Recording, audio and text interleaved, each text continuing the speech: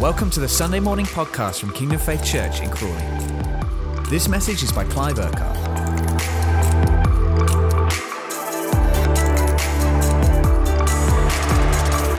Good morning, everyone. Great to be together this morning. Jane and I are in the Crawley congregation today, so we're not with you in person, but we definitely are here in spirit this morning. So great to speak to everybody in Horsham, everybody connecting in online this morning, whether you're local, regional, or in another part of the country or the world. A big, big welcome to you. Now, Jane and I, earlier in the week, we had a couple of days where we were meeting with a number of leaders from around the nation who lead different networks of churches and different spheres and things in the Christian world, if you like, in the UK. And it was a time of sharing together, praying together, just building relationships. And one of the things that was talked about a little bit was coming out of the last couple of years of lockdown, of the coronavirus and everything else, just what kind of impact that has had on churches and particularly on individuals, on believers, and some of the challenges and struggles that there have been.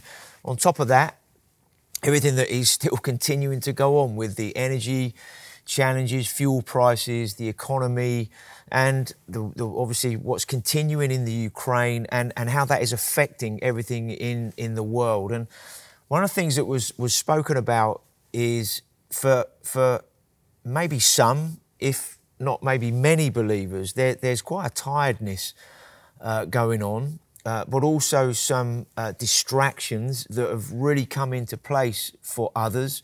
Some have just been challenged mentally in their mental health. Others have been through some relational challenges and issues. For others, it's caused isolation. And there's been a lot of negatives, if you like, and challenges.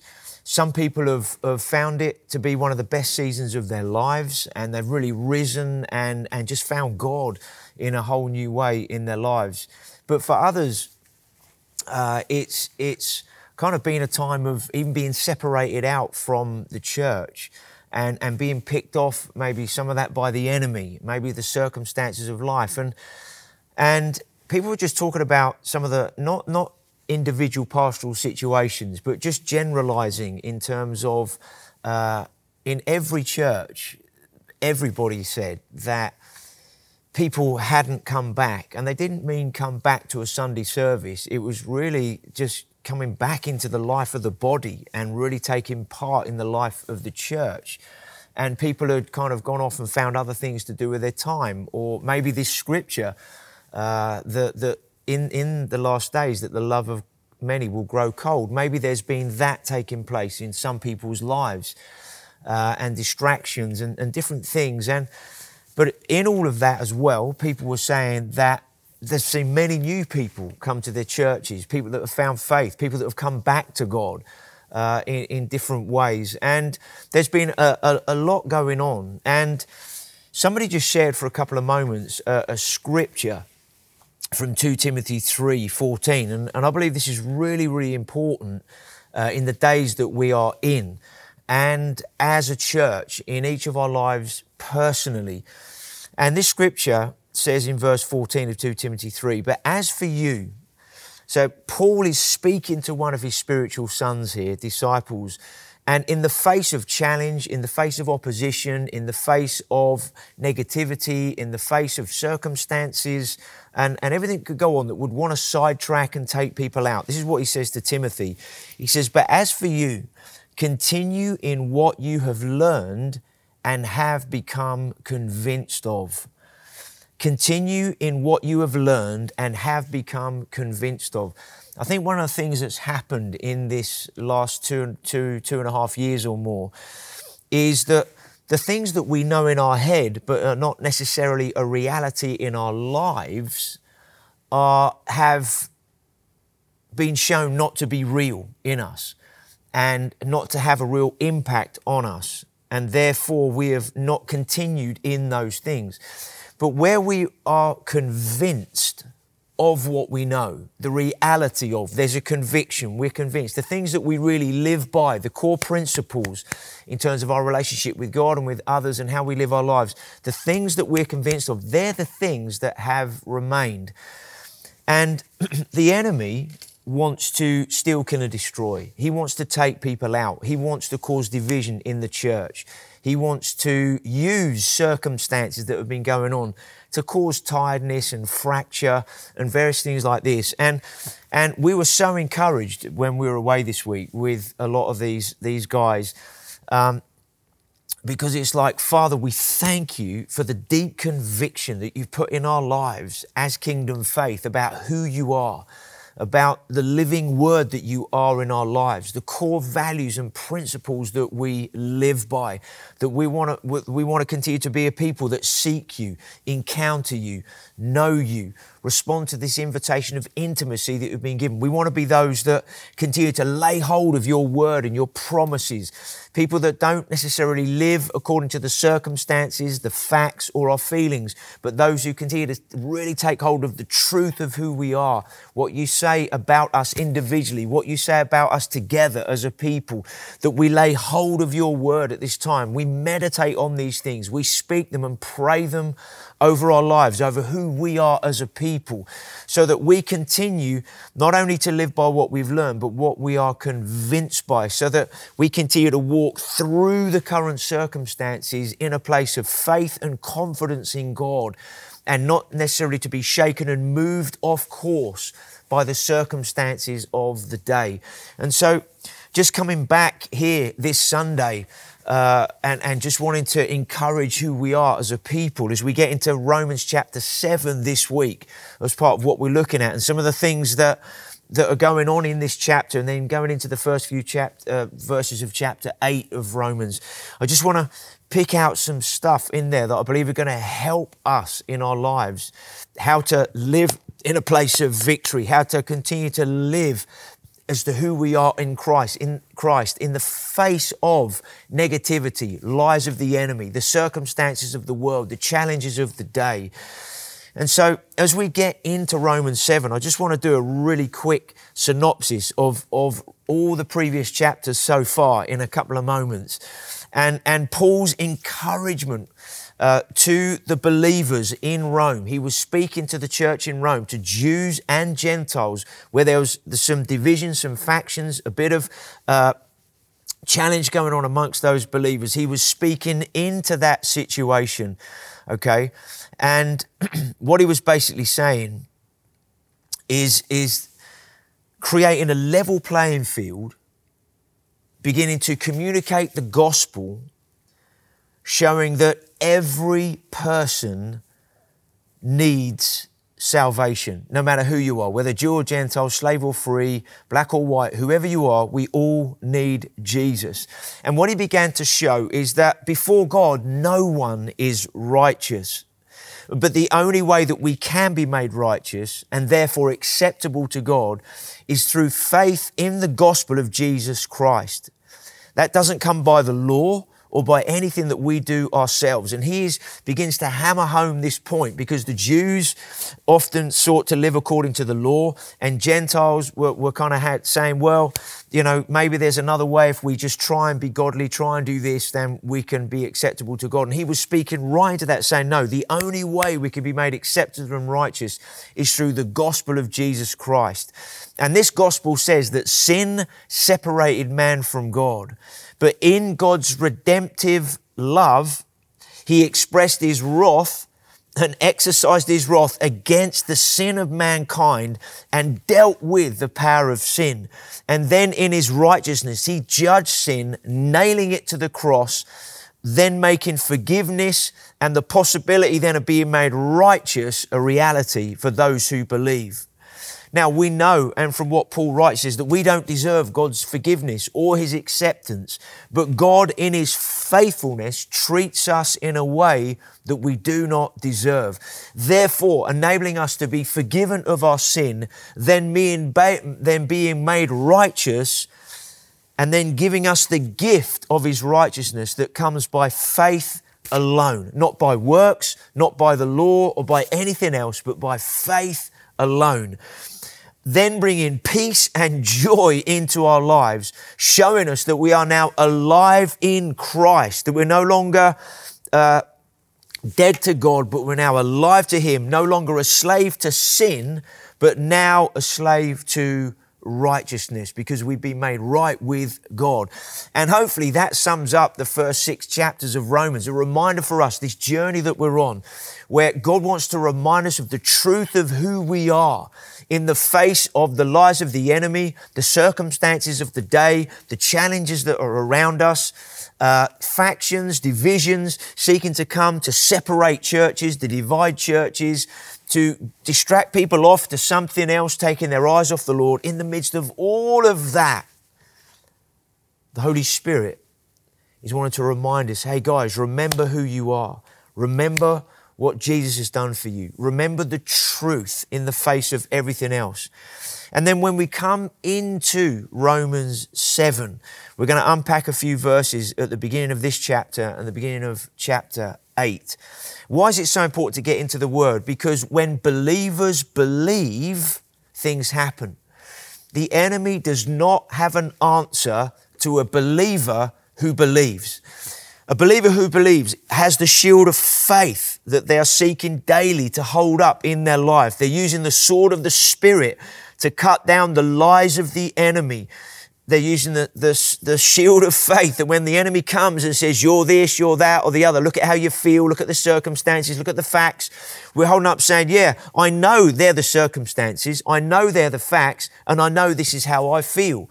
But I'm not going to live according to those things, because there is another way that has been made available to me in Christ Jesus. And so I'm going to hold up my shield of faith. I'm going to hold up the Word and what God says about me, what He says about the circumstances, how He says I can live in the power of the Holy Spirit as I take a hold of the truth. And as I daily walk in this way, I'm holding up the shield of faith that quenches the fiery darts of the enemy.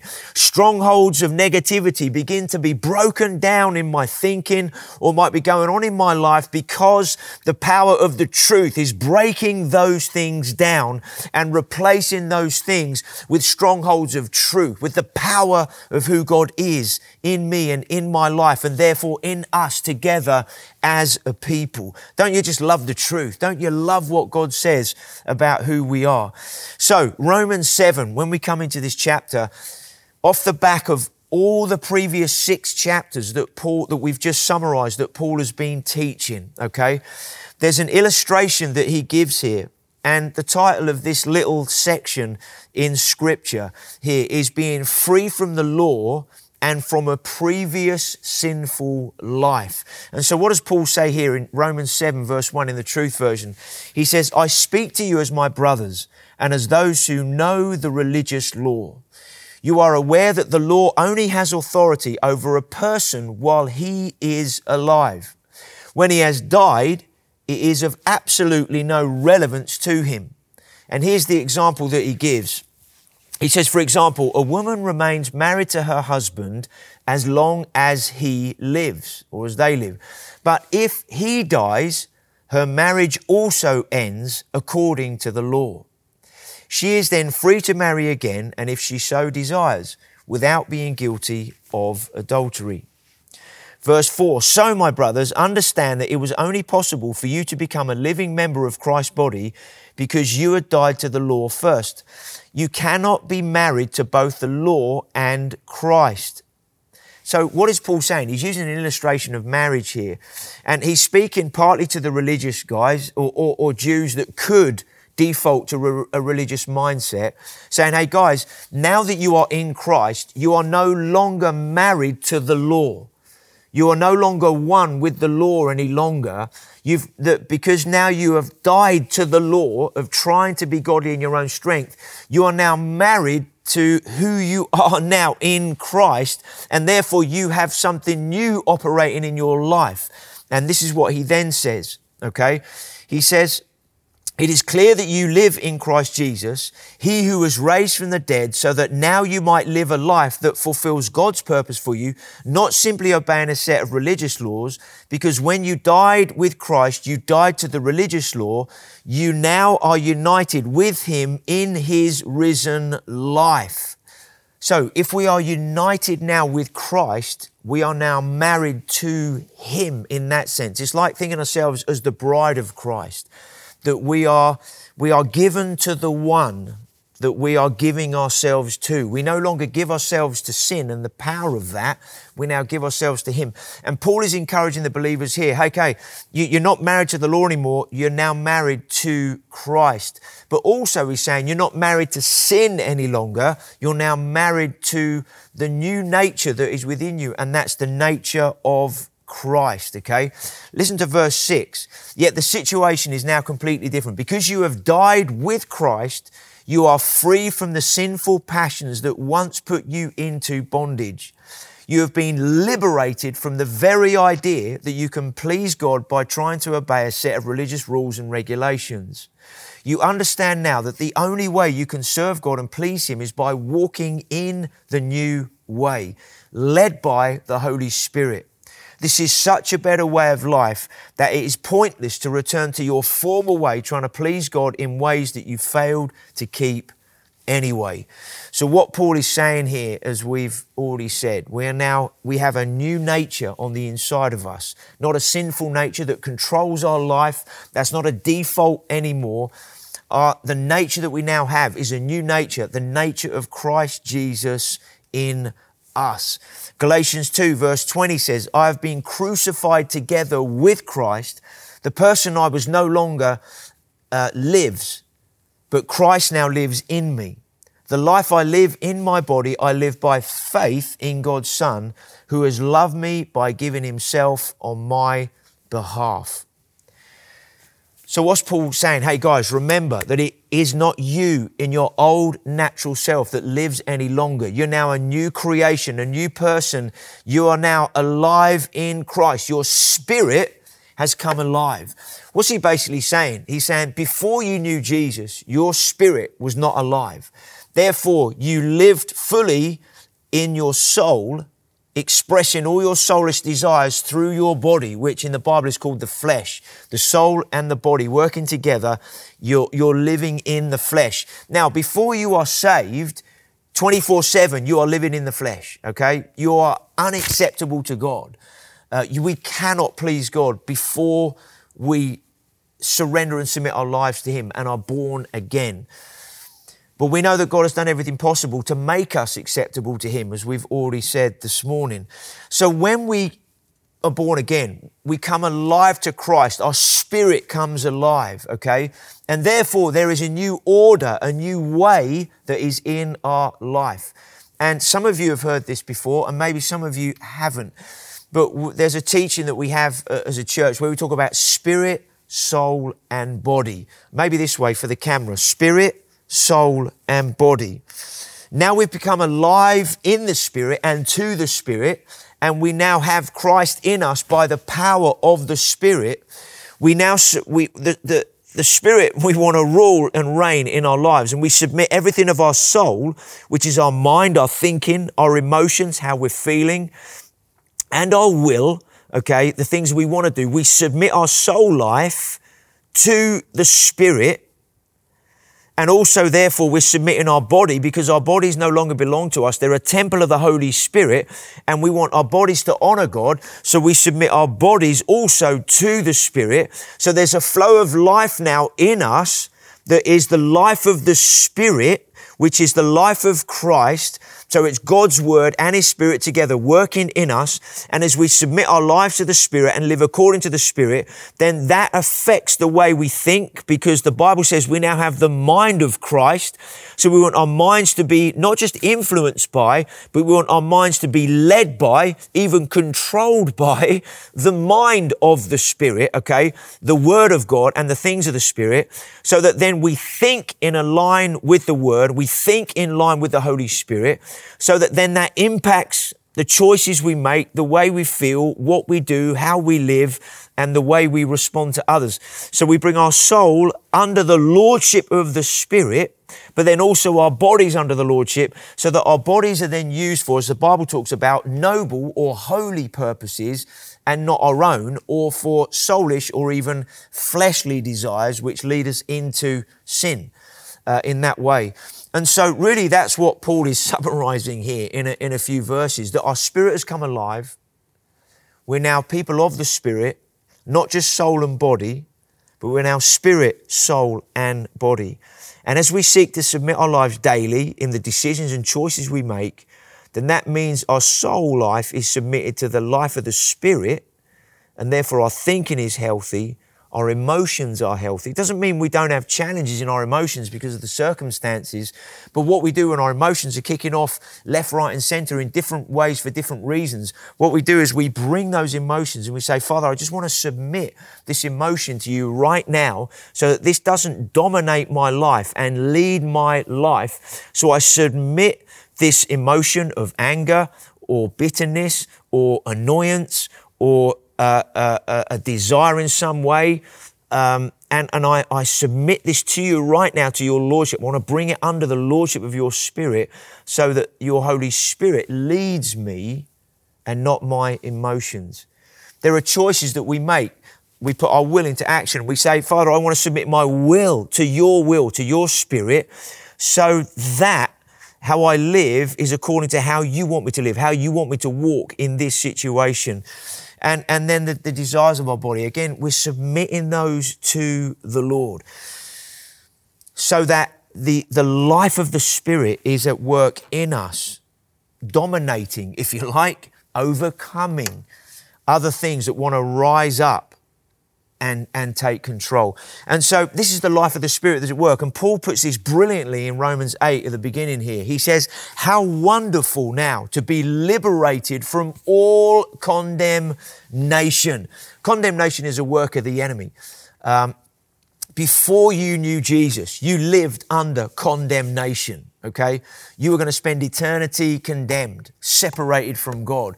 But now you've given your life to Jesus Christ. You're no longer under any condemnation. You are free from that condemnation and the continual failure that Paul is speaking about that it brought. He couldn't live up to the law. He couldn't try and live a sinless life. He just couldn't do it. But yet he says now, alive in Christ, filled with the Holy Spirit, there is no condemnation any longer for those who are in Christ. For those who live in Christ have been set free from all condemnation. Verse 2, through Christ Jesus, a different principle now lives in me, a new law, the Spirit of life. He has set me free from the law of sin, the power of sin and death. Under the law, I could not do what God wanted because of my weak, sinful nature. God dealt with that by sending his only Son to become man, to live amongst sinners, and then to make his life a sinless offering to God on their behalf, on our behalf, your behalf, my behalf. Through this action, God dealt with the condemnation under which all sinners live. We all used to live under that. The enemy wants to say, you are still a sinner. Look at this, look at that, look at the other. Our response to that is not what God says about me. God does not call me a sinner. He says, no, you're now a saint. You're now holy. You're now blameless in my sight. You're no longer a sinner. You're not under condemnation. And sometimes we have to take a hold of that and say, devil, I am not listening to those lies. Instead, I'm going to listen to what Jesus says about me, and I'm going to speak that and declare that over my life and meditate on that so that that becomes a reality to me instead of the lies being a reality or trying to take a hold of me. Through this action, God dealt with condemnation under which all sinners live. In Christ, all the demands God expressed in the laws that he gave were fulfilled. We can't live up to the law without God. But yet all those things were fulfilled in Christ so that now we live in the good of what Jesus has accomplished. He succeeded where we've all failed miserably, so that now we can live as if we had succeeded. That is brilliant. We're not trying to live a successful Christian life.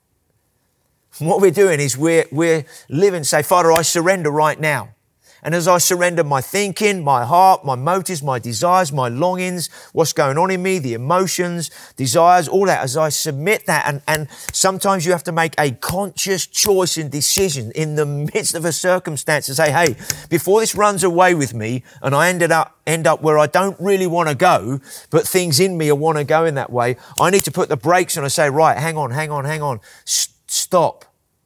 Take a moment.